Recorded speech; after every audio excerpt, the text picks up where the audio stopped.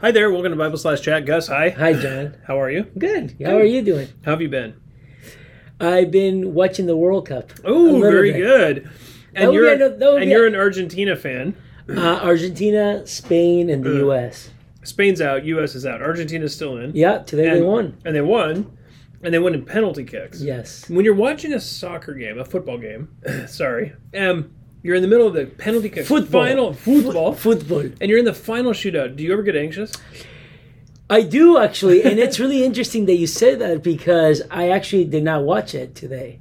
Yeah. I really have a hard time with anxiety. Really? I do, actually. What would you say to a person who struggles with anxiety?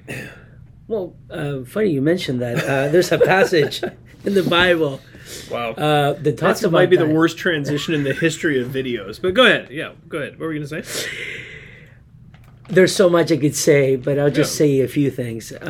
Philippians 4. Yeah. I think of that. I think of what Paul says to the Philippian church: be anxious for nothing, but in everything by prayer and supplication with thanksgiving, let your requests be made known to God, and the peace of God, which surpasses all comprehension, will guard your hearts and your minds in Christ Jesus. I think ultimately, when I was telling you before, I can't think of who said it, but someone said that being anxious is an assault on God's sovereignty. Yeah. And you said yes, and also doubting God's love. Yeah. And I think that's what it is when we're anxious, and let's leave the World Cup out of the way for now. But being anxious for anything is to truly doubt that God loves me, that God is not sovereign. It's like all of a sudden God forgot that you exist. Yeah. And I remember with Melissa, we were going through a really tough situation when we were in Spain at our church. There was a division going on in the church. Some people were really they were trying to take over the church, kick all the leadership out. And I remember I was like, I was anxious every single Sunday for the first time since the Lord saved me. I wouldn't even go to church. I didn't want to go to church. Yeah. I had to go to church because I was one of the leaders. And but I remember Melissa reminding me that God knew what was going to happen. Yeah. And that God was the one who put us in that situation. It wasn't like something that God thought about. Oh, well, wait a second. This happened. I don't know what happened. And that God still loved me. And that really ministered to my heart, to know that God knows what happened. He planned it that way. And that if God really does love me, I'm in the best place I need to be. Totally. That could be something really tough, like the death of a loved one, or it could be something so cynical, like or medial, like not finding a parking spot. Right. Totally. I think it's easier for us the World Cup.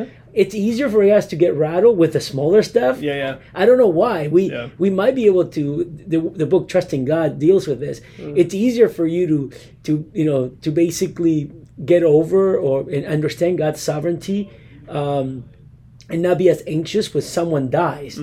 But when you can't find a parking spot, or when your kids are being disobedient, mine obviously, but I've heard some are disobedient. We tend to drown in a glass of water. Totally. And we think, oh, where is God? Does he love me? Does he know my kids are not obeying me? Does he know I can't find find a parking spot? Yeah. I'm late. And then even what Paul says here, which is great, right? It's prayer. Yeah.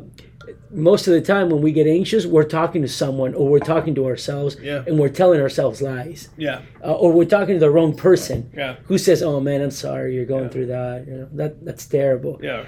And then he says, no, you need to pray, and you need to pray with thanksgiving, being thankful. Lord, we're not masochists, but we still love the fact that God is in control, and we want to tell him, thank you. Thank you, Father. You're having me go through something so difficult. And then we let the peace of Christ rule our hearts, right?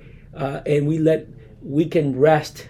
Spurgeon used to say that the sovereignty of God was the pillow you sleep on at night. Yeah, totally. And you rest in that. You rest that God is sovereign, that He loves you. And how do we know God loves us? Yeah, because He sent His Son to die. Exactly. Absolutely. He demonstrated it. Yeah, Romans 5:8, right? That's awesome. Yeah. It makes me think also of 1 Peter chapter 5. It's interesting because Peter takes almost the exact same structure of ideas, and he says, therefore humble yourselves under the mighty hand of God, that He may exalt you at the proper time. So you have His sovereignty there, the mighty hand of God. And what he actually says is humble yourselves. So he's actually telling us, like, actually, when we're anxious, we're actually proud. We're saying to ourselves, like, I could control this better. If I had control, I would be okay. Instead of saying, no, actually, God's in control and He's sovereign. In my pride, I think I have control. So Peter says, humble yourself under the mighty hand of God. And then he says, casting all anxiety on Him because He cares for you. So those two things come together. The sovereignty of God and the love of God come together. And Peter says, that's actually the way that you maintain faith. Trust that He's in control. Trust that He cares for you. Put those two things together. And that's really what Paul's saying in Philippians 4 too. And ultimately, it's about faith, right? Yeah, like, totally. if we don't believe what we're reading in Scripture, I think that's been something that I've really...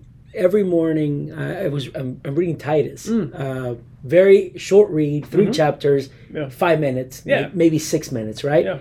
But every morning as I read, I need to remind myself that this is the Word of God, and that I need to believe this. Yeah, totally. And this is what you're saying, right? I need to believe that not only God is good, but that He's good to me. Yeah, totally. right? Which is so hard sometimes to know that He's good to me. In the midst of hardship. Exactly. Exactly. And even when you can't find a parking spot, God is still good. Exactly. That's super helpful. Well, thanks, man. I appreciate it. That's very encouraging. Yeah. Hope that's helpful for you. Anxiety is a common thing and very complex. And so we don't mean to simplify it here too much, but there really is just one very simple answer in the Scripture. Just because it's simple doesn't mean it's simplistic, but it is a simple answer, and so we hope this is helpful for you and that you do believe these texts. Thanks for watching. If you have any further questions, you can always email us at info@faithbibleoc.org. Thanks so much.